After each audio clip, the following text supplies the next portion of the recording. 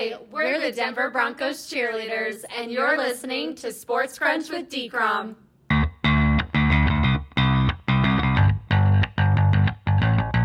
Good morning, afternoon, or evening, wherever or whenever you cats and kittens are. This is Sports Crunch with DKrom. I'm your host, David Cromwell, and I'm joined as always by my right-hand man, Hal, bent to full press coverage. Unlike Wild Card Weekend, Divisional Weekend delivered as 3 of the 4 games went down to the wire, which is what NFL playoff games should do more often than not. Now, we headed to Conference Championship Sunday with the Chiefs, Ravens, Lions, yes, you heard that right, folks, and 49ers left standing with a chance to go to Super Bowl 58. And Hal, I think it is highly reasonable to expect both games this weekend to have similar last-second drama as those aforementioned games last week, isn't it? I certainly expect that as well. No doubt about it, David. These teams are all here for a reason. These are teams that we've talked about as consistently from start to finish as some of the best teams in the league. And there's no pretenders here. All 4 of these teams deserve to be here and all deserve that opportunity to play in the Super Bowl. Couldn't agree more, Hal. But before we break down the NFC and AFC Championship games and the latest news from around the NFL, let's discuss our biggest takeaways from Divisional Weekend. What was yours, Hal? My biggest takeaway, beyond deserving teams moving on, but like you mentioned, all of these games were fantastic games, all 4. The only game that looked like the final score was a blowout was Baltimore-Houston, and that game was tied at halftime, was a 1-score game going into the fourth quarter. The Houston Texans, that young, plucky team gave Lamar and the Ravens a little bit of a scare, and everything they could handle in that first half. Was a fantastic game to watch. To see Houston out there, I was, very proud of them. And of course, the Packers and the 49ers, great game going down to the fourth quarter. Lions and the Bucks hanging in there early and putting in a scare at the end. And of course, what more could you ask for than that Kansas City Buffalo? Yeah. What a wonderful rivalry. And of course, the game ended as it did. I mean, somebody, whoever's scripting the NFL this year, they're doing a hell of a job, let me tell you.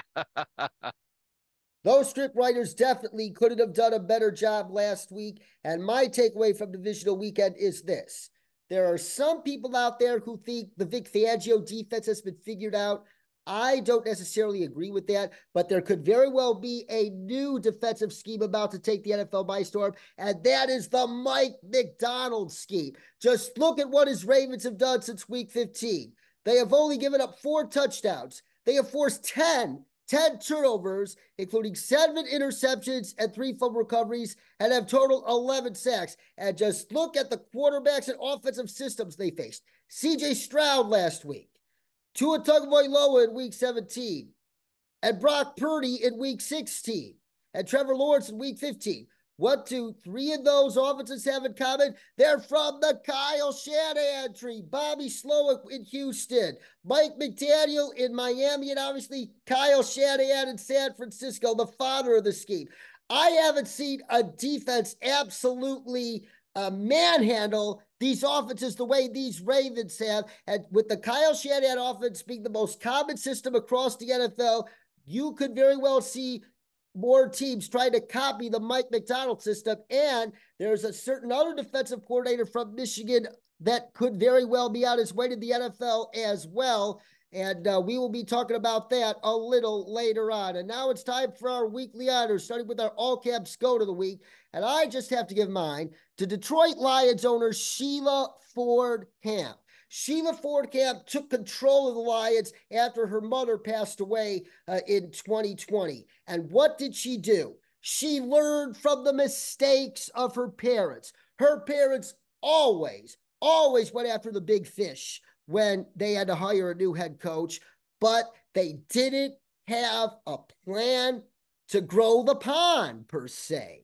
So what does Sheila Ford Hamp do? She makes an unorthodox hire by hiring Dan Campbell, a little-known candidate who wasn't even a coordinator at the time. And now look at what Dan Campbell has done. And the change in Detroit and in that whole organization wouldn't have been possible without Sheila Ford Hamp's forward thinking and learning from the mistakes of her parents and being willing to hire coaches that fit the bill of most of the coaches this week. Andy Reid wasn't a coordinator before he became a head coach, and neither was John Harbaugh. Well, John Harbaugh was a special teams coordinator, but he wasn't either an offensive or defensive coordinator. So she thought like the best organizations have when it comes to hiring coaches and not like her parents. And that's a big reason why the Detroit Lions are where they are right now, because of the leadership of Sheila Ford Hamp. My all caps go to the week. What about yours, Hal? Well, David, hard to argue with that one there. That's a great point there. And the Lions with multiple playoff wins already this season. I mean, let's face it, this decade is already a success in Detroit. No doubt about it. My go to the week, I'm going to split the award. I hate to whip out like this, but two performances last week just on the field, not getting enough attention. Number one, Jared Goff. Speaking of Detroit, putting the game in his hands, 43 passing attempts, 287 yards, 2 touchdowns. But man, those dimes he threw in the fourth quarter, big time, big play game. He made the plays, hitting St. Brown on that 3rd and 15, ridiculous, perfect pass to extend that drive that ended in that beautiful touchdown pass as well. So Jared Goff, all the doubters in the world, myself at the front of the line, eating crow as you're leading Detroit to that NFC Championship game. And the most impactful player on the Kansas City Chiefs, Isaih Pacheco, running angry, love to watch it, set the tone. He set up Patrick Mahomes and that passing offense for the Chiefs to get them on track with some hard running, 15 rushes, 97 yards. And they could have used him a little bit more in the fourth quarter. Just a little free advice there for you, Andy Reid. But, might want to keep that in mind. But yeah, Pacheco, a 7th round pick a couple years ago, huge game. Jared Goff, discarded by the Rams, huge game. Big time plays, big time players in this big game, and I love to see it. They're my co-goats of the week. Very well-deserved honors there, Hal. And what about your dunce of the week for divisional weekend? Oh, pains me to, to hand out the dunce, but the person I saw, I don't care what you saw in the alignment with your special teams out there ready to punt. If you're going for it on 4th and 5 at your own 30-yard line, the fake punt isn't the play, okay? The ball belongs in the hands of Josh Allen. If you have a Josh Allen, you don't take the ball out of his hands, even if it's a 4th and 5 in the fourth quarter, deep in your own territory. I just didn't like the play call. It didn't work, so it gets even more flack. But I'm going to give this a little bit of Joe Brady in there as well. Some of those play calls late in that game, throwing those deep passes when it wasn't there against that Kansas City defense late in the game. They stalled the drive out on a 3rd and long in the fourth quarter. That 3rd and long at the end of the game as well, that set up the missed field goal. 2 deep shots in that situation where you could have got that kick in under 40 yards, 35-yard kick, which would have made it a much easier opportunity instead of taking that big shot down the field. So Sean McDermott, Joe Brady, sorry, you guys are my dunces of the week. My dunce of the week is a co-honor as well, but both come from different teams. And I am looking at the Bills wide receivers, looking at you, Stephon Diggs and Trent Sherfield, and Packers defensive backs, you, Darnell Savage as well. They say football is death by inches. Well, Vic Fangio said that. And last week's games between the Packers and 49ers and Bills and Chiefs prove him to be correct. Because had Stephon Diggs and Trent Sherfield come down with some dimes, and I mean dimes, thrown by Josh Allen, and Darnell Savage had caught that ball in the first quarter against Brock Purdy, and I forget who it was who should have intercepted the ball in the fourth quarter against Brock Purdy, the Packers and the Bills would easily have been playing this weekend, and it's hard to pinpoint exactly a handful of plays that decide games, but that's exactly what happened with the Packers and Bills because Josh Allen and Jordan Love played their behinds off, but their teammates just let them down. The Packers defensive backs couldn't catch the ball, and the Bills wide receivers couldn't catch the ball, and that's why those guys are my co-dunces of the week. And in less than 2 weeks, the Pro Football Hall of Fame class of 2024 will be unveiled at the annual NFL Honors Show in Vegas a couple nights before the Super Bowl. And that means it's once again time for Hal and I to choose 5 modern era finalists to enter football immortality. And the 15 finalists this year are as follows. Eric Allen, an interception machine who was a corner for the Eagles, Saints, and Raiders. Jared Allen, the ferocious pass rusher from the Chiefs and Vikings with a final stint in Chicago and Carolina. Willie Anderson, the longtime Bengals left tackle. Jari Evans, longtime Saints guard. Dwight Freeney, legendary pass rusher who spent 11 of his 17 seasons in the league with the Colts. Antonio Gates, arguably one of the 3 best tight ends of all time. Rodney Harrison, all-pro safety for both the Chargers and Patriots. Devin Hester, arguably the greatest return specialist of all time. Torrey Holt, one of those final greatest show on turf members, still waiting for his gold jacket. Andre Johnson, arguably the original franchise of the Houston Texans. Julius Peppers, one of the best pass rushers of this young century, who spent most of his career with the Panthers, but a fair number of years in Chicago and Green Bay as well. Fred Taylor, the great running back for the Jaguars. Reggie Wayne, the fantastic wide receiver for the Colts. Patrick Willis, the legendary linebacker for the 49ers, and legendary Cowboy safety Darren Woodson. And when you look at this list of 15, there are 2 no-brainers for this class, in my opinion, and they are easily Julius Peppers and Antonio Gates. What do you think? Oh, David, no doubt about it. Those 2, they've got the longevity. They both were redefine the positions with their athleticism, huge impact, no doubt about it, 100%. I am with you. Gates, Peppers, lock, they're in.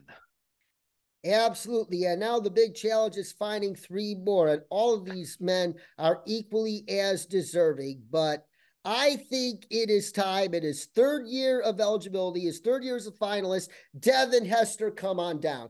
This guy was the greatest return man in NFL history. And that's not just what I say. Those are Deion Sanders' words as well. And that says a lot. Devin Hester, he was one of the biggest game changers at his position in NFL history. And he was arguably the reason those Bears teams with quarterbacks like Rex Grossman and Jay Cutler were very competitive whenever he was on them.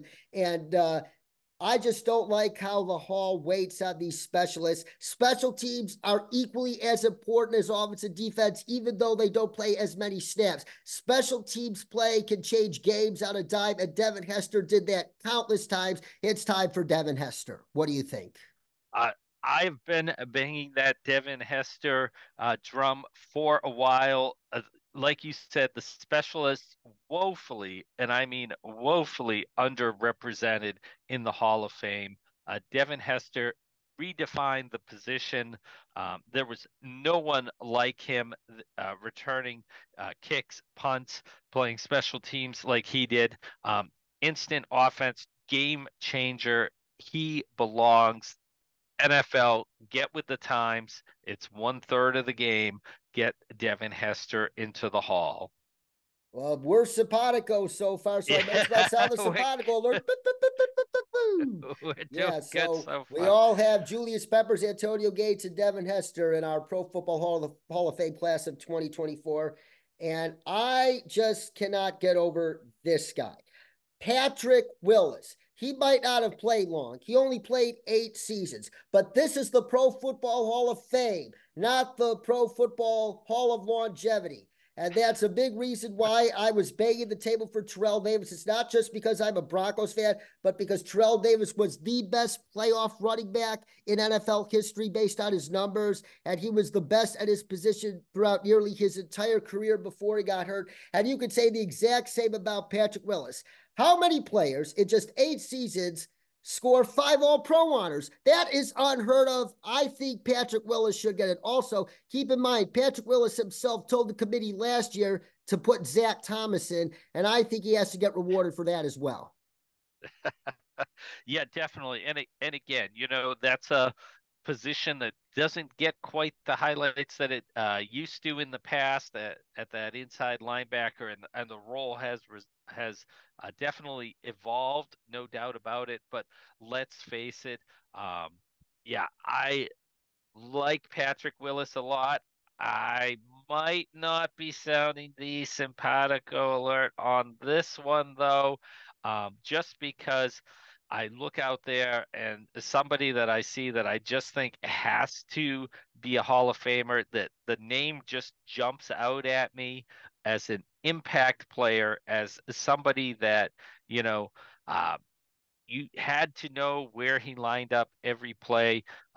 He's got the hardware, he's got the stats, he's got the longevity. You got to reward him for it, and that's Dwight Freeney, longtime Colts defensive end. Game wrecker right there, Dwight Freeney. I've got to put him as my Hall of Famer over Patrick Willis. I don't blame you at all for that, because we do have a little bit of a long jab at pass rusher with Julius Peppers, Dwight Freeney, and Jared Allen. But this is Jared Allen's 4th year as a finalist, and I think he's overdue for it, because Jared Allen was no different than Dwight Freeney. You always had to point him out. He constantly terrorized opposing quarterbacks, whether with the Chiefs or with the Vikings, and he just had that high motor that teams covet. And he was a farm boy from Idaho that was passed over in the draft, but he just proved everybody wrong the second he stepped into the league. I think it's time for Jared Allen's gold jacket. Oh, I like the way you think, David. No doubt about it. Hey, I mean, look at, I think it's kind of ridiculous putting this down to 5. There's 53 players on 32 teams. Time to pump that number up a little. This is getting way too difficult, but yeah, I looked at Jared Allen too, and I think we talked about him, either last year or the year before, and I was right there saying, yeah, he's definitely in it. But you talk about passed over, you talk about a position that's underrepresented in the modern NFL, and I got to go with my man Rodney Harrison here for my number 5, though, because Rodney did it all. You want the interceptions, the pass coverage, the blitzing, the tackling, the line of scrimmage. This man at safety did everything. Sacks, interceptions, forced fumbles, tackles, you name it. Rodney Harrison was impacting that game. Made the AP teams, made the Pro Bowls. Doesn't matter. Wasn't the most liked player by fellow players, and even teammates at practice had some problems with him as well, but he played at one speed, and that was it. He practiced and played at one speed, and the impact he had on those New England championships in 2003 and 2004 cannot be understated. What he brought to those teams and elevated those defenses, some of the greatest defenses of the past 20 years right there in 2003 and 4 in New England.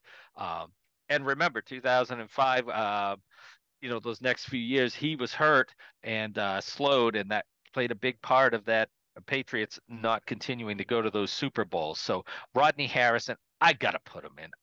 He's overdue, way overdue. Yeah, I don't blame you for your choice as well. But like I said, there are no bad choices from this group of 15, and we look forward to seeing the full class revealed on February 8th. And now let's discuss the latest news in the coaching carousel. This week, at the very time of this recording, 5 more head coaching vacancies have been filled. And arguably no other situation had a more fascinating plot twist than that of the Atlanta Falcons. Just when it seemed that Atlanta was on the verge of hiring Bill Belichick, they went in another direction. And the biggest reason why they did so was Falcons CEO Rich McKay. Since Arthur Blank bought the team in 2002, McKay has been his closest friend and most trusted advisor. And as Zach Klein of WSB TV in Atlanta, which is the ABC affiliate down there, reported earlier in the week, people around the NFL just could not envision a scenario in which Belichick, Blank, and McKay would be able to coexist under one roof. Keep in mind, the way the Falcons organization is structured, the coach and GM do not report directly to Arthur Blank. They report to McKay, who then reports to Arthur Blank, and that is a structure Bill Belichick just doesn't like.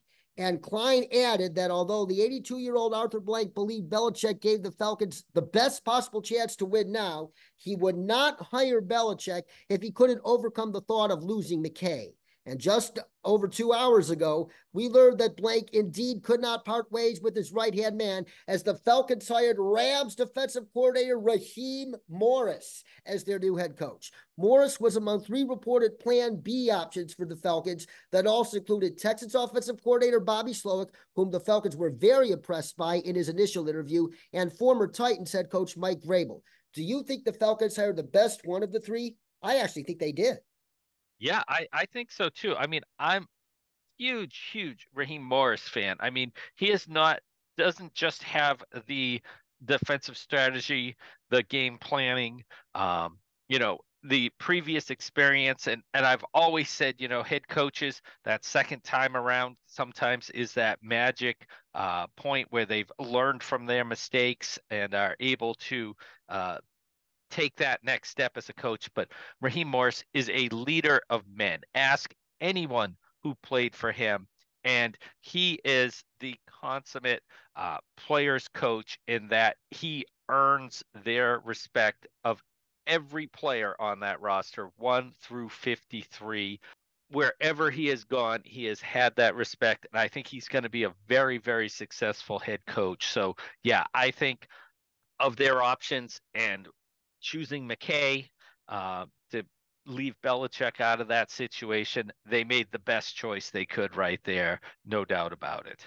Absolutely. Plus, Raheem Morris was with the Falcons under Dan Quinn from 2015 to 2020, and his first position, wide receivers coach. This guy has coached both sides of the ball. He knows the game holistically. He is easily this cycle's Dan Campbell, D'Amico Ryans type player, and I think the Falcons are going to be in good hands with him for a long time, especially if they get that quarterback position right.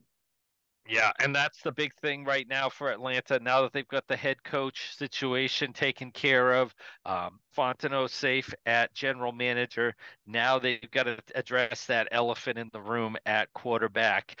And as great as Raheem Morris, I think, can be as that head coach, yeah, they've got to find that fix because last year it did not work. It most certainly did not.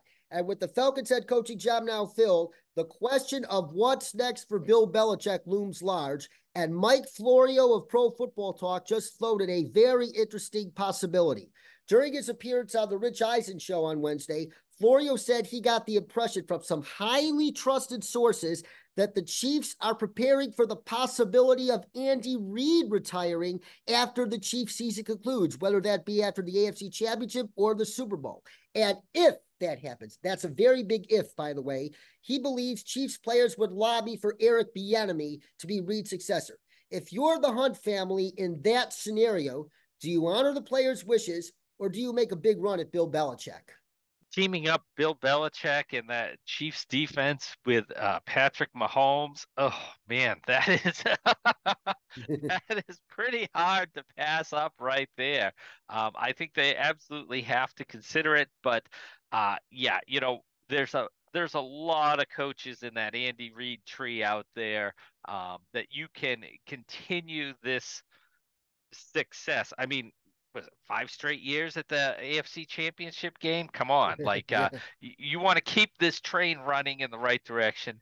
There's plenty of Andy Reid acolytes out there. Take your pick. I think if the Hunts are going to look at it and say, no, no, no, we're even without Andy Reid, we've got all the pieces in place. There's no sense disrupting this. Just insert, former Reid assistant, you know, A through K, whichever one you choose, and keep this rolling. Yeah, that's probably the most likely course of action when it happens. But our friend, NFL insider Benjamin Albright, says that he thinks those rumors are unfounded and that Andy Reid will indeed be back in 2024. And now it's time to grade all the hires that have gone down in the National Football League. Head coach, GM coordinator, you name it. We have seen a lot this week, starting with the Chargers hiring Jim Harbaugh. Yes, Sal, your intuition was wrong. Jim Harbaugh has left Michigan and is now the head coach of the Chargers, a team that he knows very well. He played the final couple of years for the Chargers during his play career, and he knows the Southern California area very well, as he also coached at San Diego. So how would you grade the Chargers hire of Jim Harbaugh? Well, I mean, getting Jim Harbaugh, prying him away from Michigan, I mean, that's a straight A right there. There's no doubt about it. I didn't think it was going to happen. I thought Michigan would come back and overwhelm him with that salary. So, Miami Dolphins fans, if you're knocked out of the playoffs by the Chargers next year, I just want you to make sure that all your anger is directed at Stephen Ross, as he certainly could have donated plenty more money to the athletic department in Michigan and kept Harbaugh there and out of the AFC. So give me a straight A though for Harbaugh. I'm giving this an A plus because Jim Harbaugh is a proven winner at every level. He turned around the University of San Diego. He turned around Stanford. He turned around the 49ers. He turned around the University of Michigan and brought that university its first national championship in like forever. And he is going to do the exact same thing with the Chargers and Justin Herbert. I have no doubt about it. A plus. And now let's grade the Falcons hiring of Raheem Morris. I just have to give this an A because Raheem is just the complete package. Yes, a lot of people are saying, oh, why not Bill Belichick? But some people are invaluable to an organization, and Rich McKay is very invaluable to Arthur Blank and the Falcons. And Raheem Morris, this guy is a defensive mastermind, an offensive mastermind, especially coaching wide receivers, and a proven bona fide leader. That he was the assistant head coach under Dan Quinn for many years in Atlanta as well. And he also knows the organization well. Falcons couldn't have done a better job here. Exactly. Yeah. I mean, if McKay wasn't going, and that wiped out your chance at Belichick. Raheem Morris, like you said, has those Belichickian qualities of being able to impact the entire game, that entire roster, be able to coach basically every position there on both sides of the ball. He is straight A, no doubt about it in my mind here. Excellent hire there by the Falcons. And as far as the Raiders are concerned, they had no choice. They just had to honor the wishes of their players and give the full-time head coaching job to Antonio Pierce, and that's exactly what they did. Max Crosby said he would have demanded a trade if that didn't happen, and I don't think he was kidding. So Antonio Pierce was a no-brainer hire here, but I will give it a B because the history of promoting interim head coaches to full-time hasn't turned out that well. The most successful example has been Jason Garrett, and Jason Garrett obviously underwhelmed with the Cowboys. And Antonio Pierce has a big test ahead of him in finding a quarterback and offensive coordinator. So it's a B for now for me, but I still like the hire. I thought he did a good job. I mean, no doubt about it. But yeah, I feel the same way. There's kind of a line where you say to the players, look, this was a, decent idea at the time, but might not be the right decision at this time. And Antonio Pierce, obviously a player, knows his way around the locker room there, but really has only been in the NFL 2 years. As a coach, that's a pretty light resume. You don't want to get any of those Jeff Saturday vibes here out of this hiring as well. So I can't get too excited. I'll give it a B minus. Yes, and the Raiders made a little surprise with their GM hire by choosing the dark horse among the three finalists for the job in former Chargers GM Tom Telesco. And I actually am going to give this hire a B plus because Tom Telesco, he wasn't very good at finding head coaches, but boy, did he identify talent. He drafted Joey Bosa. He drafted Derwin James. He found Keenan Allen in the third round. He drafted Mike Williams. Oh my God, he hit on so many draft picks. And if you pair his experience to help out Antonio Pierce, who's a novice at that job, I think this makes perfect sense. B plus. Yeah, I'm going to give it a B. I had it at a B minus, but you kind of talked me into it. You know what? He's not hiring the coach. So, that's a win right there. I got to give him an extra bump up on that grade as well. You talked me into it, David. I'm with you. Solid B on Telesco. Great talent evaluator. And the Tennessee Titans flew in Bengals offensive coordinator Brian Callahan for a second interview on Monday, and they were literally blown away that they did not let him leave without a contract, and thus Brian Callahan will succeed Mike Vrabel as head coach of the Tennessee Titans. And I'm giving this one a C. And it's not because I hate Brian Callahan. I don't actually. I think he's a very smart guy. And keep in mind, his father is Bill Callahan, the former Raiders head coach and the offensive line wizard, who is arguably one of the top 2 or 3 offensive line minds in the NFL today and in recent NFL history. He's done wonders with the Browns, and there is a chance that Bill could follow his son to Nashville. And if he makes that happen, this grade gets bumped higher. But I give it a C for now because it's just hard to part ways with Mike Vrabel. Yeah, and I mean, you look at the situation, you say, did you improve from the former coach, your previous coach? And that's what makes it hard to grade this. And I'm with you as well. Callahan, all but guaranteed he was getting a head coaching job, after the performance of getting Jake Browning ready to go and run that offense this year. No doubt about it. He had cemented his role as a head coach coming up. So it was just a matter of where he landed. I like it. I'll give it a B minus because I do like Brian Callahan. I think he will be successful, but yeah, that's a full 180 from Mike Vrabel there, no doubt about it. So you're changing the culture. It's gonna take a little time in Tennessee. I think we could be in for a rough couple of years before they're back in contention. I couldn't agree more, especially in that star quarterback-driven AFC South with C.J. Stroud, Trevor Lawrence, and Anthony Richardson. The Titans have a lot of catching up to do. And the Carolina Panthers, you and I said from the outset that this was the least desirable head coach opening by far. But I think the Panthers couldn't have done better with this hire. Today, they hired Bucs offensive coordinator Dave Canales as their new head coach. And just look at what Dave Canales has done these past 2 years. In 2022, when he was still quarterbacks coach with the Seattle Seahawks, he resurrected Geno Smith from the ashes. This past season, he resurrected Baker Mayfield from the ashes. And can he resurrect Bryce Young from the ashes? I think he can, because he just has that amazing ability to communicate to players and show faith in them. I think Bryce Young is going to love working with him. This is a B plus for me.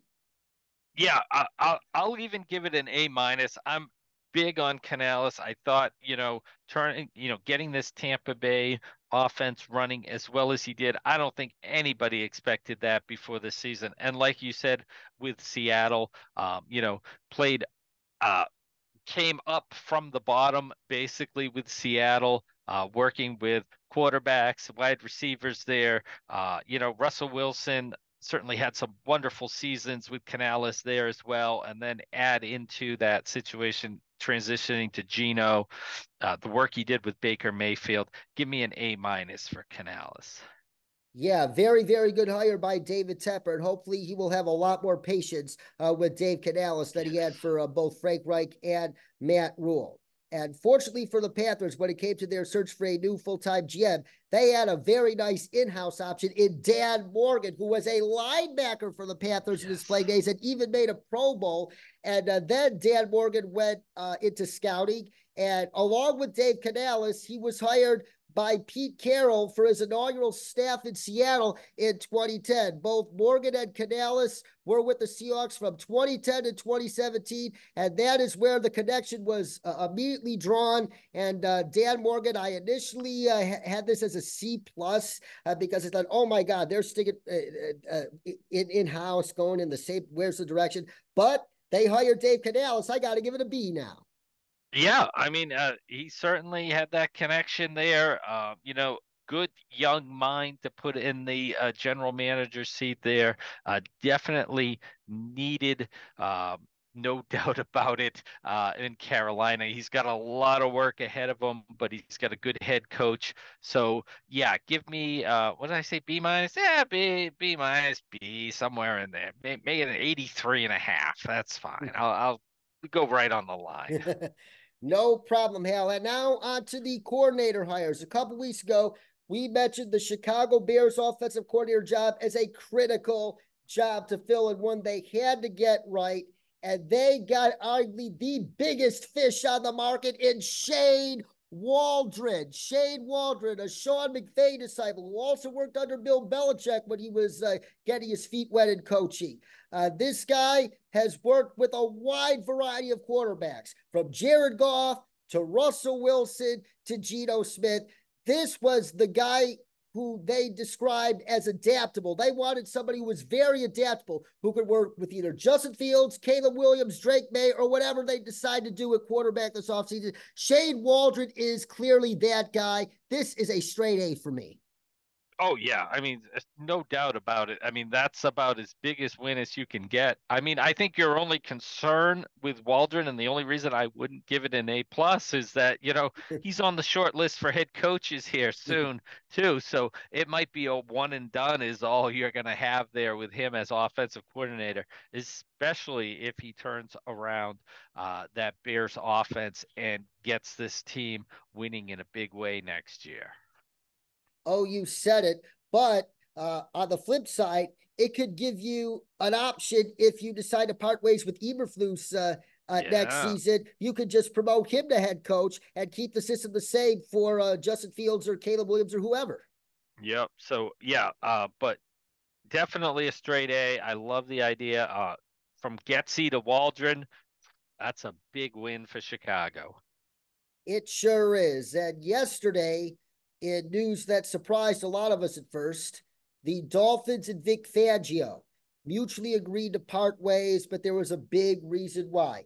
Vic Fangio worked as a consultant for the Eagles in 2022, and they had mutual interest in giving him the defensive coordinator job, but the timing with the Eagles making it to the Super Bowl threw it off, and he committed to the Dolphins. But Vic Fangio this season reportedly grew homesick. He is from Pennsylvania. He was born in Scranton, and he wanted to be close to his family. So what better option for him than to agree to mutually part ways with the Dolphins and then go get that open Eagles defensive coordinator job that he was lined up to get last season. And for the Eagles, this has to be an A plus for me because Vic Fangio is one of the best defensive masterminds of these past 30 plus years. And the Eagles just did not know what they were doing this season defensively, and he's going to get that ship straightened immediately. David, I hope you're correct. I just look at that Miami defense and the disconnect that he had with those players. It was clear throughout the season that they weren't buying in, and shocking with somebody with, Vic Fangio's pedigree and accomplishments, and just the inability to get that Miami defense over the hump and where they needed to be this year. Oh, it's just makes it very, very difficult for me to go beyond, the A grade here. So the way that defense struggled, I'm going to give it a B plus because just what came out of Miami was just a little too concerning for me. And you wonder about him connecting with some of those young defensive studs in Philadelphia and being able to get them all on the same page this coming season. Oh, you bring up a very, very good point there, because keep in mind, Vic Fangio, if you think Sean Payton and Bill Belichick are old school, Vic Fangio is even more old school. He's super, super gruff, as one person described him to me. He's very military-like, and that just does not jibe well with these players today. Exactly. And so, certainly, like I said, has that pedigree, been doing it, as long as possible, but you saw the disconnect he had in Miami. I think, that's part of the reason Bill Belichick's not in New England either. It's hard for these older coaches to connect to these younger players, and that if you don't get that buy-in, that's when you start running into those problems. So be very interesting to see how things go in Philadelphia. I'm certainly hoping he can turn that around and get back to normal Vic Fangio type production out of his players, but a little apprehensive, so I only give it the B plus. And this defensive coordinator hire, you probably thought otherwise about, because Ryan Nielsen, just look at what he did with that Falcons defense last year. And the Falcons still don't have bona fide alpha dog edge rushers, and yet he helped dramatically improve that unit into arguably one of the 10 best units in the National Football League this season. But obviously with the new coach coming in, Raheem Morris, he had to go elsewhere, and the Jaguars, after firing defensive coordinator Mike Caldwell, were able to get him. I think this is a massive, massive get for the Jacksonville Jaguars. He's an excellent teacher who has proven that he knows to get the utmost out of whoever he puts on the field. And with Josh Allen and Trayvon Walker and Devin Lloyd, those youngsters on defense, I think their level of play is going to go up in large part because of him. I give it an A. Oh, I give it an A plus. I mean, I've been talking about that Atlanta defense all season, especially the second half of the season. And like you said, I mean, he got every player on that defense stepping it up. That production, the sacks came from everywhere. Everybody pulled their own weight. There were no, elite edge rushers there coming out of Atlanta last year. He got production. He pulled it out of the starters, out of the backups, that full depth. And, that secondary as well played so strong. That defense the entire season. Fantastic. One of the best defenses on third down in the league as well, which is a lot of that is the coach getting the right players on the field into the right position. So for me, straight A isn't enough. Nielsen, A plus higher for the Jags. And now it's time to preview these conference championship games, starting with the AFC Championship, with Patrick Mahomes and the Chiefs going to Baltimore to take on Lamar Jackson and the Ravens.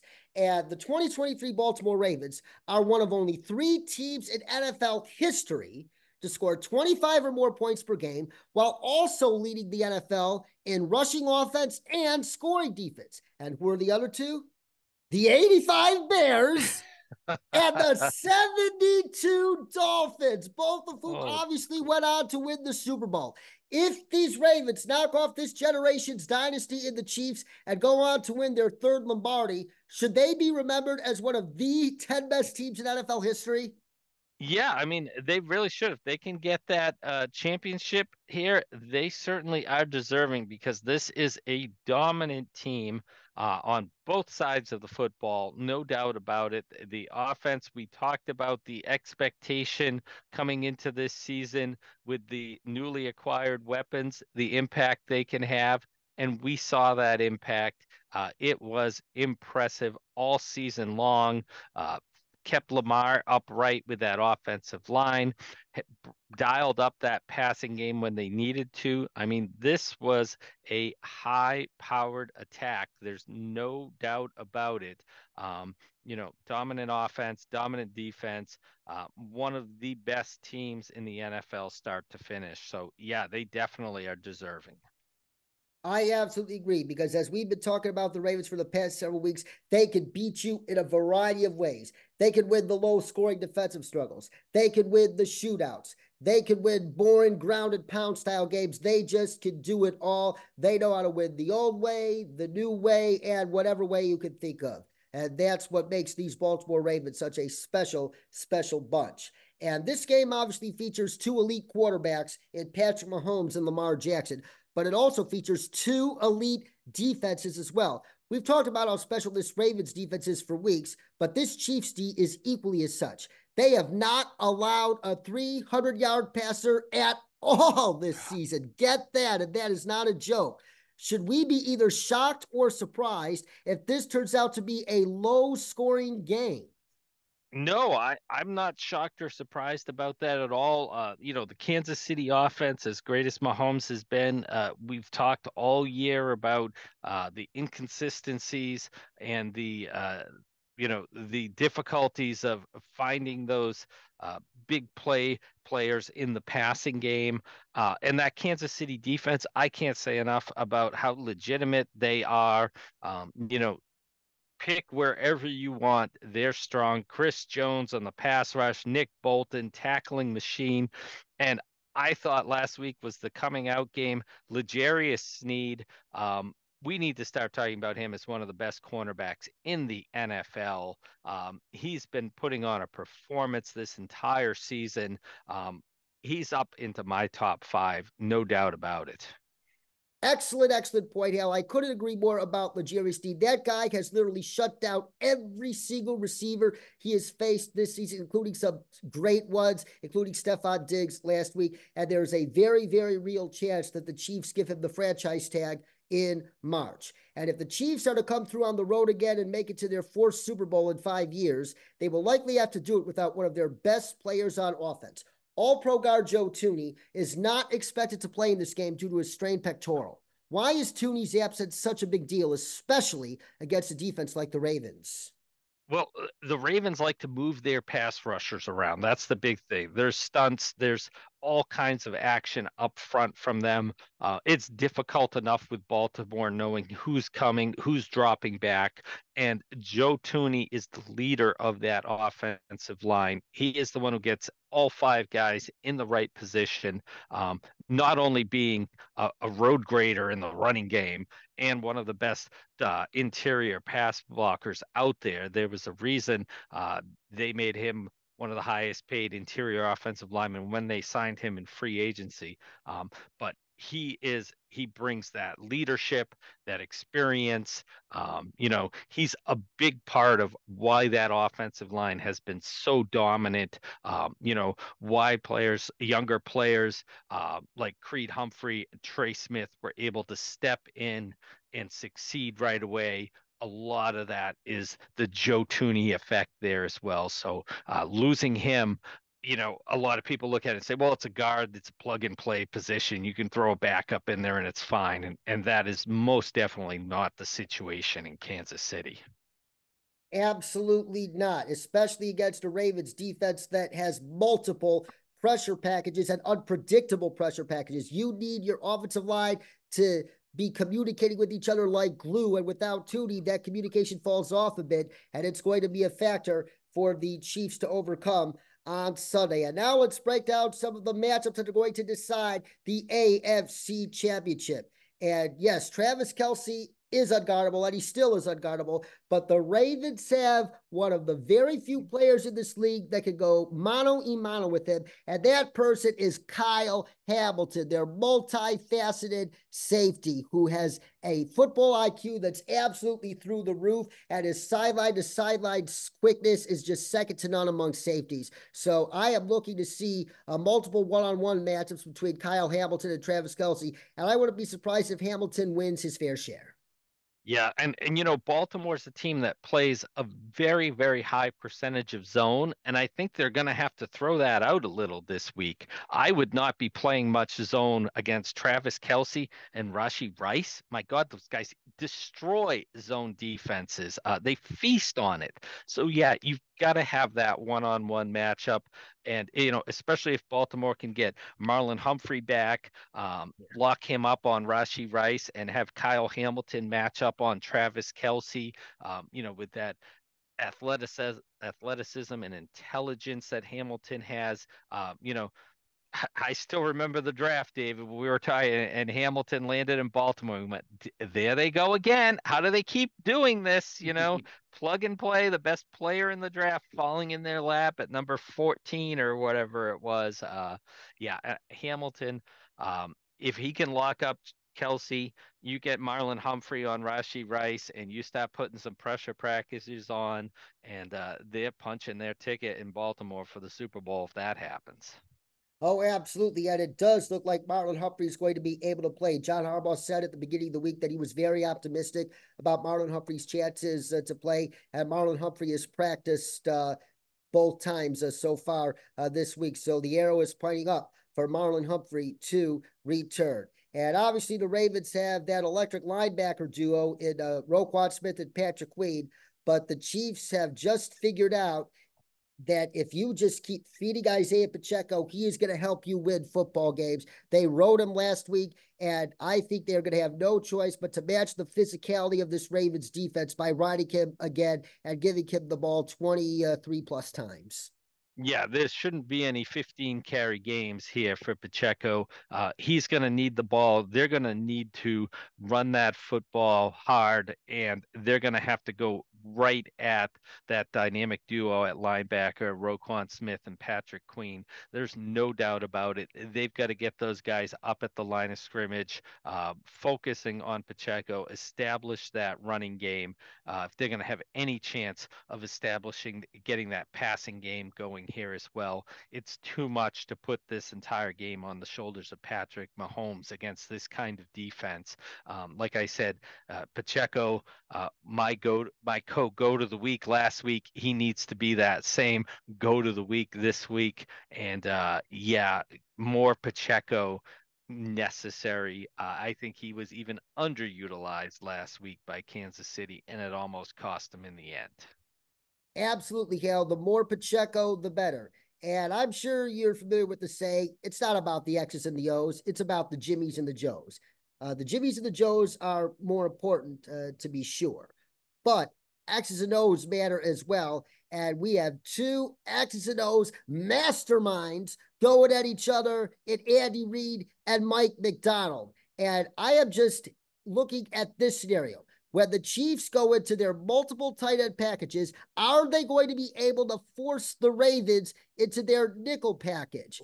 Because according to Aaron Schatz, the Chiefs against base this season averaged 4.4 yards a play in 12 personnel and 5 yards per play in 13 personnel.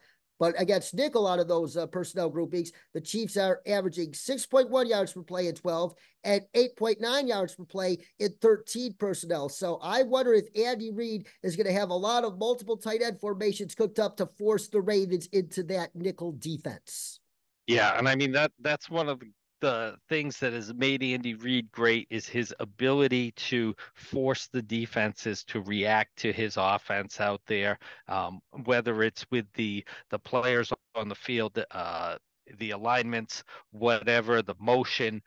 Andy Reid's going to need to pull everything out of his hat this week. And like I said, that Chiefs defense as well, a lot of players there that can match up against the Chiefs, but one of the things we've seen with the Chiefs that we never saw in the past, when you had a Tyreek Hill out there blazing, is that teams going man to man against that Chiefs offense. And it'll be very interesting to see how a team that really plays a lot of zone. Mike Macdonald plays a ton of it behind that pass rush, but I think they're really going to have to ramp up and change the way they play and up that level of man coverage here against the Chiefs and really, try to slow down Pacheco. And as crazy as it sounds to say with Patrick Mahomes, force them to try to throw the ball to win the game. Oh, you brought up multiple great points there. Plus, what makes this Ravens defense more difficult to force them to tip their hand compared to other defenses is that they have personnel packages to match whatever the offense throws at them. If the Chiefs want to go heavy, the Ravens have the heavy guys to do it. If they want to go spread, they have the lighter guys to do that at nickel. They have every option in the book, and that's what makes this chess match between Andy Reid and Mike Macdonald extra fascinating. No doubt about it. And you think about that defensive line there for Baltimore, and it's like, you want to try to run the ball. Well, okay, Jadeveon Clowney's been a beast against the run this year, no doubt about it. Justin Madubuike, if you're trying to throw out of those 2 tight end packages, no problem. He's going to be on the field rushing right up the middle at you. So, and running the ball, trying to get past that big nose tackle, tying guys up, especially without Joe Thuney there, with Michael Pierce. That's a matchup again that Baltimore, they can bring it against whatever you're throwing out there. And now let's switch sides of the ball. Willie Gay, the Chiefs linebacker, he missed the entire second half last week due to a back issue. And he was sorely missed in that second half for stretches because the Chiefs flat out thought that he was the best guy to spy Josh Allen. And Josh Allen almost made them pay last week with a couple big throws that were dropped, as we alluded to in the beginning. And Willie Gay, it looks like he's healthy enough this week to play. And he's going to be tasked with spying Lamar Jackson. And Lamar, the Texans took the pass game away last week, but Lamar made him pay with his legs, and the Chiefs are probably not going to let Lamar make him pay with his legs. Yeah, I mean, you just can't. I mean, he'll just more than happy to just run all over you. He has no problem with whatever game plan you're coming up with in those situations. So, so for Lamar, you want to try to, gear up and stop the run. He's got Odell Beckham, Zay Flowers. He's going to have options for guys to go over the top and beat you in the passing game. Heck, he could have Andrews back as well at tight end, and even as well as Likely's been playing for them as well. Now they've got extra options in the passing game for Baltimore. Now you get 2 tight ends you can run out there. So a lot of tough decisions for the Chiefs defense there, trying to, pick your poison. Is it Lamar in the running game or trying to stop Lamar in the passing game? And I think at this point, you got to try to stop that run. You've got to have somebody there that's not just spying on Lamar, but making those big hits and making him not want to run the football. And another thing I'm wondering is this. During the first half of that game against the Texans last week, D'Amico Ryan seemed to have Lamar Jackson, that Ravens offense, in a little bit of a tizzy because he was setting blitz after blitz after blitz, which is uncharacteristic of a D'Amico Ryan's defense. And Lamar and the Ravens had a very difficult time with that blitz. I fully expect Steve Spagnuolo to do the same thing and blitz early and often. Yeah, I mean, no doubt about it. If there was one thing that you could say about Lamar, if you were going to get him off the game, I think Brian Flores did it to him with Miami a couple years ago. And it seemed like he was zero blitz in every single play. It seemed like I was like, my God, and had Lamar flustered. But we talked about the most underrated part Lamar had coming out of college was that ability to be an NFL passing quarterback, and we've seen that grow, and I think we saw that maturation there last week against Houston, as well as he started to adjust to that blitz. And by the end of that second half, he was welcoming it. He had his plan pre-snap and was winning those downs against Houston, diagnosing that blitz and having that plan in place before the ball was even snapped. He had him beat. So that's part of that maturation of Lamar. So, definitely I think it's something you're going to have to do because you don't really have much of a choice against him, because if you sit back, he'll just pick you apart all day long without a second thought. So you got to be aggressive against him. But as he continues to grow, we're seeing that part of his game is taking that step up to that next level. And last week was a big step in that direction. That's as if he wasn't scary enough to defensive coordinators. And we talked about L'Jarius Sneed earlier in the program, and I am wondering which of these Ravens receivers should he shadow in this game? Yes, you probably have Mark Andrews coming back, but that's a size mismatch against L'Jarius Sneed. Yeah. But who does Lamar Jackson usually look for outside of Mark Andrews when that Ravens pass-catching arsenal is fully healthy? Zay Flowers, the rookie. Yes. Zay Flowers. He is a route running technician. He's got solid hands. He gets open religiously. I think you're going to see L'Jarius Sneed often going up against Zay Flowers. I think you have to. Zay Flowers is that safety valve. He's the one who's getting that offense going when it's in a funk. He's the extending the play on third down, using that short space quickness of his to get open. No doubt about it. I think the Ravens would be ecstatic if Marlon Humphrey was lining up across from Beckham, Bateman, or Aguilar. They'd be dancing on the sidelines before the play. So yeah, I think he's got a match up with Flowers, no doubt about it. Couldn't agree more. And as complete as this Chiefs defense is from back to front, the linchpin remains number 95, Chris Jones.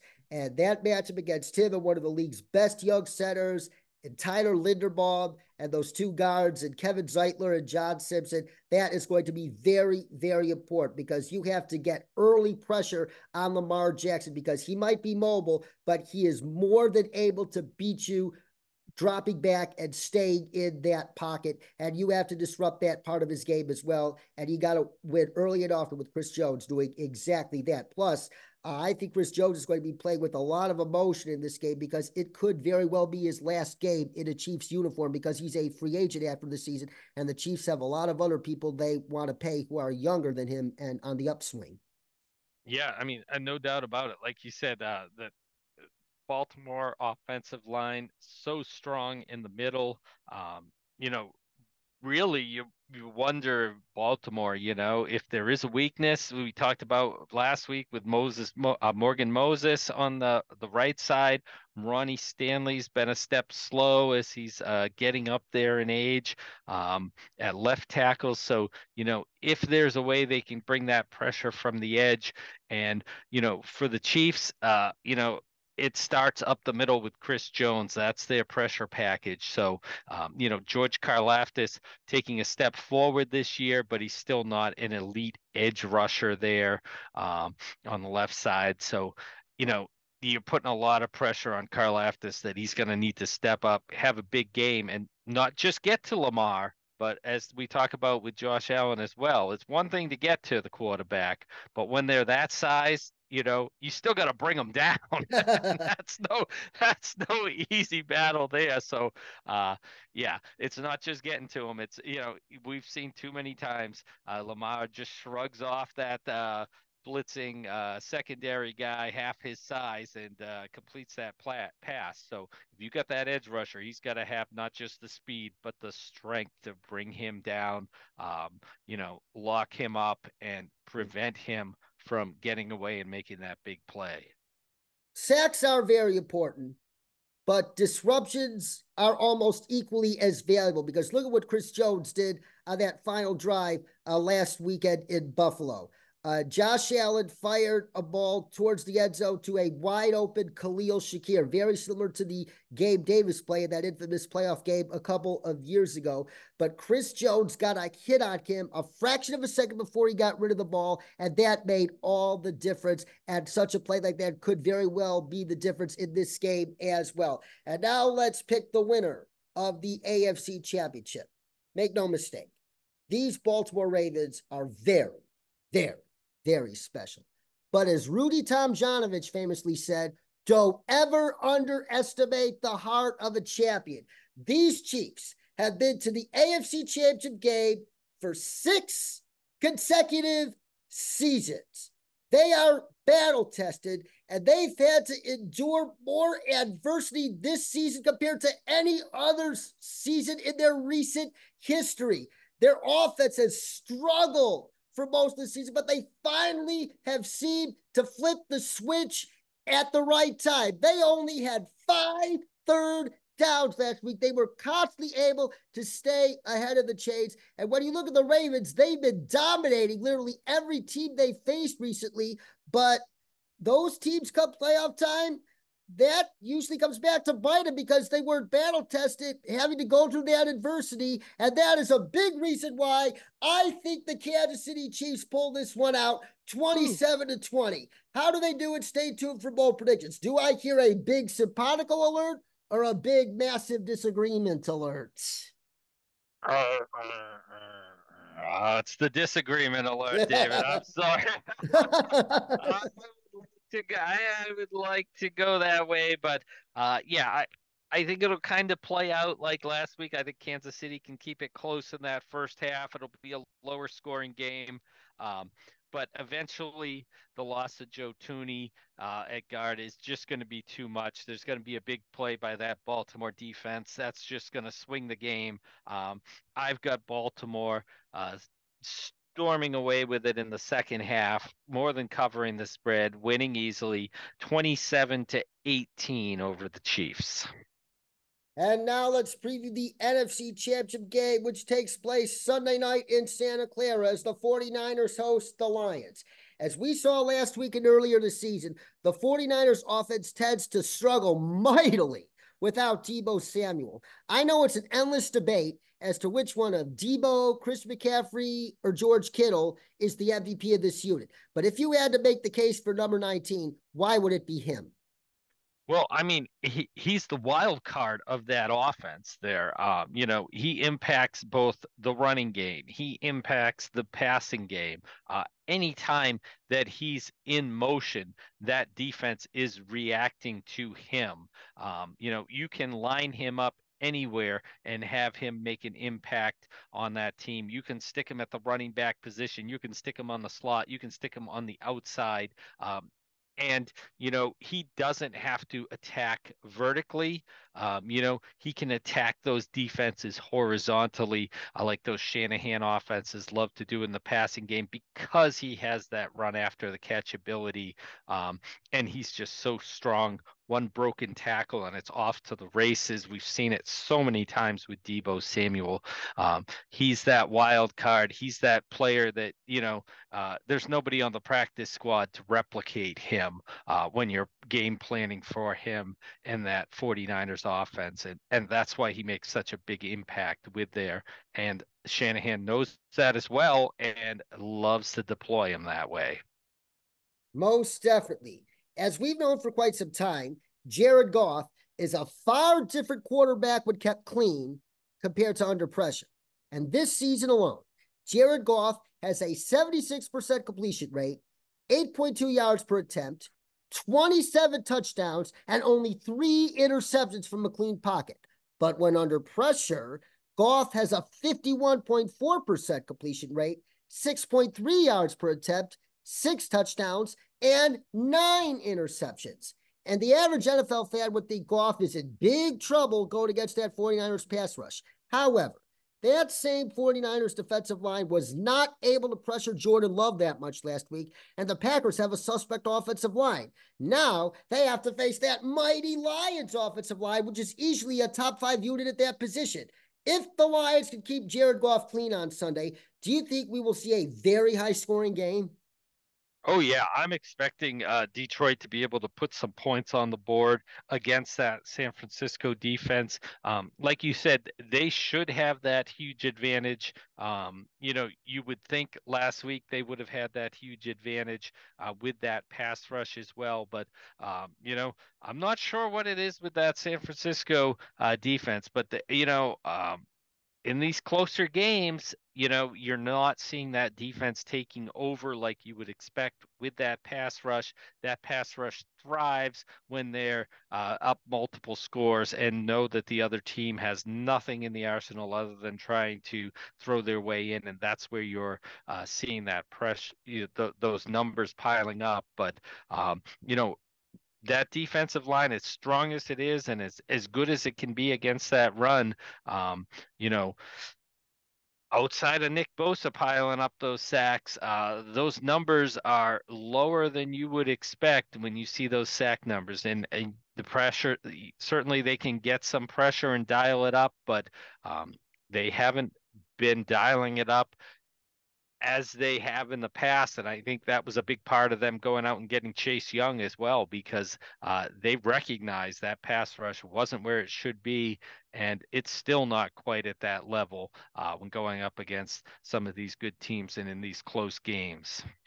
Most definitely, Hal. And as Chris Sims pointed out, Chris Sims, the son of Phil Sims, a former NFL backup quarterback himself, and a brilliant analyst for the NFL on NBC's coverage, Chris Sims said that out of the 49er teams that have made it to the conference championship game in the past 5 years, this defense is easily the weakest of the 4. And as well, he said that another concern involving the 49ers defense is that last week, Matt LaFleur was able to find multiple ways to run receivers right through their zones wide open. And it is more than reasonable to expect Ben Johnson to be able to do the same. Do you think the 49ers should be willing to adjust and play more man coverage against this Lions aerial attack? Yeah, I mean, I think they're going to have to. I think they don't have a choice. I think we're going to see that happening, see that defensive adjustment, even just to mix it up, give Goff some different looks, try to get him to hold the football a little bit longer so that pass rush can try to get to him there. Because, yeah, like you said, that Green Bay offense certainly found some ways to exploit the San Francisco defense there on the back end as well. And yeah, the 49ers, like we talked about, love Charvarius Ward, Ambry Thomas, but they don't have that superstar shutdown cornerback that can impact that game and take away those receivers. And they feed off of, that defensive line and those linebackers doing a lot of work up front to set them up for success. And when that doesn't happen, like we saw last week in Green Bay, they can be exploited. They most certainly can. And now let's break down the matchups that are going to decide who wins this NFC Championship game. And it starts up front. I am looking at those two Lions tackles, left tackle Taylor Decker and right tackle Penei Sewell, who is becoming a stud in this league, going up against the fearsome twosome of the 49ers and Nick Bosa and Chase Young. And I am interested to see how Steve Wilks mixes and matches with both of those pass rushers on both of those tackles. Because keep in mind, Penei Sewell is fantastic as a pass protector, but he's even better as a run blocker. And on obvious running plays, he might want to put Nick Bosa up against Penei Sewell because Nick Bosa is far better against the run than Chase Young is.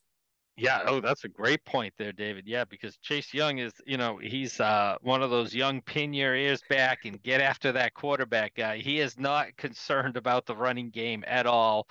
He plays with that mindset of that's what we have linebackers for, So Chase Young is out after the quarterback. So that could be a huge, huge thing for that Detroit offense there, able to run behind Sewell, push the 49ers defensive line around, open up some holes, because definitely Detroit, that 1-2 punch, Gibbs and Montgomery is a package that can certainly take over that game, no doubt about it.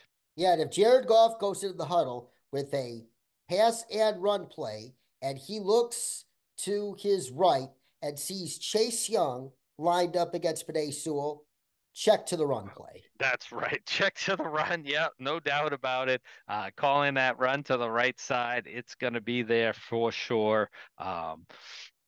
Yeah, I think Detroit's going to be looking to attack that 49ers offense, that 49ers defense with that running game. And, the 49ers have a very, very good running game, but just look last week, Aaron Jones over 100 yards in less than 20 carries. He was finding space to run the football against that 49ers defense. And like we said, a lot of that run defense yardage wise, San Francisco, a lot of that's from playing from ahead. You're forcing teams to throw the ball 40 or 50 times. Your running defense is going to look very, very good. But the 49ers was not strong last week and has struggled at times with defending that running game, and with a strong offensive line for Detroit, those problems that could be in place for the 49ers run defense. Yeah, I think Detroit has a big advantage there, and that's what's going to allow them to stay in this game and match that 49ers offense. Absolutely. And like that Ravens defense, the 49ers have two stud linebackers in Fred Warner and Dre Greenlaw, but the Lions have two special weapons to exploit over the middle in Jahmyr Gibbs, the first half of that 1-2 punch at running back with David Montgomery, and rookie tight end Sam Laporta. Because Jared Goff is not a mobile quarterback, I think Fred Warner and Dre Greenlaw are going to be paying a lot of attention to Jahmyr Gibbs and Sam Laporta the entire game. Yeah, and I mean, Gibbs and Laporta, I mean, that's your 2-3 in targets there behind Amon-Ra St. Brown. So you don't often see that with two rookies, but these guys are both explosive players. Gibbs, obviously, we know can take that short pass and turn the field position on its head. So dynamic in the open field. Sam Laporta, such a weapon working across the middle of those deep crossers, stretching the middle of that defense coming from the tight end position, something he does so well, pressuring teams that way. So a lot of pressure on those dynamic 49ers linebackers who, like we said, not shabby at all there. Greenlaw and Warner have been a huge part of that defense all year, and a reason why they're in this situation and had the number 1 seed in the NFC. And now let's switch sides of the ball. We all know the 49ers love to attack the middle of the field relentlessly and are one of the best offenses at doing it because they have some of the best space players or satellite players in the NFL. Deebo Samuel, Christian McCaffrey, George Kittle, you name it. But fortunately for the Lions, they have the slot monster or the slot stopper, dare I say, in Brian Branch. Every time I watch this Lions defense play, I wonder, how did the NFL let Brian Branch fall all the way to the 45th pick? He is such a weapon for that Lions defense, and I think Aaron Glenn is going to have no problem allowing him to go one-on-one with any of those players on Sunday from time to time. Oh, yeah, no doubt about it. I mean, Branch, like you said, strong, plays that position in the slot as well as anybody. And like we said, dropping the 45, wasn't like he was unknown. He was at Alabama. You saw him every week, no doubt about it. But yeah, he's those instincts that he has, when to undercut that route, when to stay and tackle, try to and go for the ball, knock the ball away. One of those things that's so hard to teach, just that instinctiveness that he has, those hips being able to change direction, required for coverage in the slot. Not everybody can do that. Yeah, I mean, just his ability to just shut down there, that physicality, rerouting the receiver, disrupting their release from the line, from the slot. He's able to do that, knows where he needs to be in that role. Excellent nickel back there for Detroit. And like you said, that's right in the bread and butter of where San Francisco is going to be looking to attack that defense, right across that middle of the field. George Kittle, whoever else, is Samuel if he's going across the middle as well, if he was there. But they're running those guys there and trying to take that middle of the field and pick up those big chunks of yardage. And last but not least for matchups, kind of like with the Packers last week, not letting Rashawn Gary see Trent Williams. The Lions are definitely going to do the same thing with Aiden Hutchinson and match him up against Colt McKivitz for the entire game. So Colt McKivitz and George Kittle or Ross Dwelly or even Kyle Juszczyk, you are all going to have to team up to neutralize number 97. Yeah, no doubt about it. I mean, he is their pass rush. For Detroit, he is the one player that can make those big impactful plays on a regular basis, can disrupt, get them off the field on third down. And the rest of that line as well for Detroit on the defensive line, even if they're not getting at the quarterback, they still have to be strong at the point of attack, whether it's Kaminsky or Paschal on the other side for Detroit. You can't just write that off and say, well, it's Trent Williams, so they're going to get blown out on this play. They've got to at least contribute in trying to slow that running game as well, because Christian McCaffrey is a weapon for San Francisco as well. Short passes, running the ball all season long has just been that engine that makes that San Francisco offense go. Absolutely. John Kaminsky and Josh Paschal, they might not be elite pass rushers, but they're very good at setting the edge in that run game, and they're going to absolutely need to play at their best for the Lions to come away with the upset in Santa Clara on Sunday. And now it's time to pick this NFC Championship game. I think it's going to be a close game. I really, really do. I think it's going to be high scoring because I think those 49ers defensive struggles continue into this week. And I think Ben Johnson and the Lions do all they can to exploit them. But at the end of the day, this Lions defense is even worse, and they match up even worse with the 49ers. Just look at the numbers. Since week 10, the Lions defense is ranked 27th in EPA per play, and only the Cardinals, Commanders, Eagles, Seahawks, and Bengals are worse. And the 49ers put up 45, 42, 31, 28, and 27 on those four teams in 5 games since week 10. And also, the Lions are the number 29th ranked red zone defense in the NFL, and they're giving up touchdowns on 64.4% of red zone possessions. And the 49ers, they're the number 1 red zone offense in the NFL this season, scoring touchdowns on 67% of their trips. That is a mismatch, and I think that is just too much for the Lions to overcome. Their offense keeps it close, but the defense doesn't seal the deal. 49ers 38, Lions 35. Whew, yeah, I see the high scoring game here going as well, David. Not quite that high, but up there as well. Detroit, I think they're going to cover the spread, no doubt about it. It's a little high at 7 points for San Francisco. I'll take that spread all day long for Detroit. I think they might even put a scare in San Francisco as well. But as Brock Purdy showed last week, I think he can be, he settled down against Green Bay, and by the fourth quarter was just impeccable. So no doubt about it. As bad as he played in the first half, he was the opposite and so much better in the second half as well.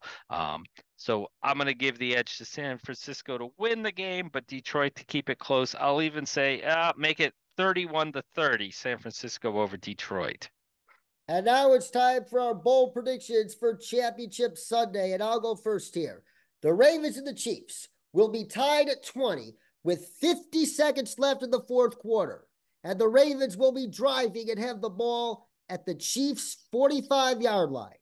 But Chris Jones strip sacks Lamar Jackson, and Nick Bolton picks it up and returns it for the game-winning touchdown. That is my bold prediction for Championship Sunday. What about yours, Sal? I don't think I'm going to be quite as bold here, but I love your bold prediction, David. But hey, I'm going to say, like I said, Goff and that Lions offense, giving hope to the Detroit faithful in that first half. I'll say, hey, they jump out to big lead here. Let's say 23-7 lead at halftime over San Francisco, but I think it's going to be the Brock Purdy show again in the second half, just like he did last week, stepping up against Green Bay and taking over that game in the fourth quarter. He does the same. 3 fourth quarter touchdown passes. Let's give them all to George Kittle. Why the heck not? And that's how San Francisco pulls out the game with that 31-30 win over the Lions. That is pretty bold as well, Hal. Don't be too hard on yourself, my friend. And last but not least, as always, let's conclude this program with our challenge flags. And my challenge flag goes to the Detroit Lions.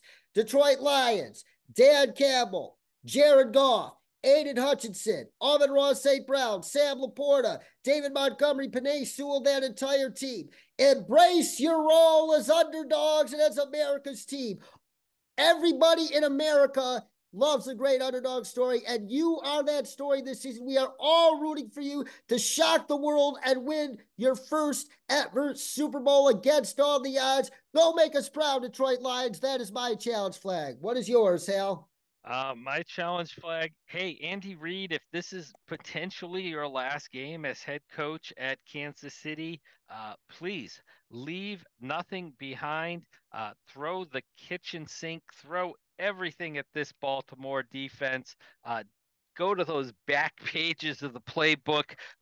Every little trick play, every alignment, every motion that you can throw at Baltimore to try to throw them off. Unleash it. Show that offensive genius that you've been. Leave it all out there, Kansas City, and challenge flag. So Andy Reid, if you're going out, go out in style. He is Hal Bet, ladies and gentlemen. Catch his work in full press coverage and follow him on X at HalBet01. Hal, thank you so much once again. And that's it for today here on Sports Crunch. But this coming Monday, I will be headed back to Mobile, Alabama to cover my 6th Senior Bowl. All week long, I'll be interviewing fellow media members as well as participating prospects as we kick off our 2024 NFL Draft coverage. So stay tuned. Also, be sure to follow me on X at DKrom59 and on Instagram and now Threads at Sports Crunch with DKrom. And remember, that's Crunch with a K. For Hal Bet, this is David Cromwell saying so long, and whatever you do, please choose love, please choose kindness, please choose compassion, please choose selflessness, and please choose empathy, which are the core characteristics of the best teammates and teams in any sport. Until next time, cats and kittens, stay cool.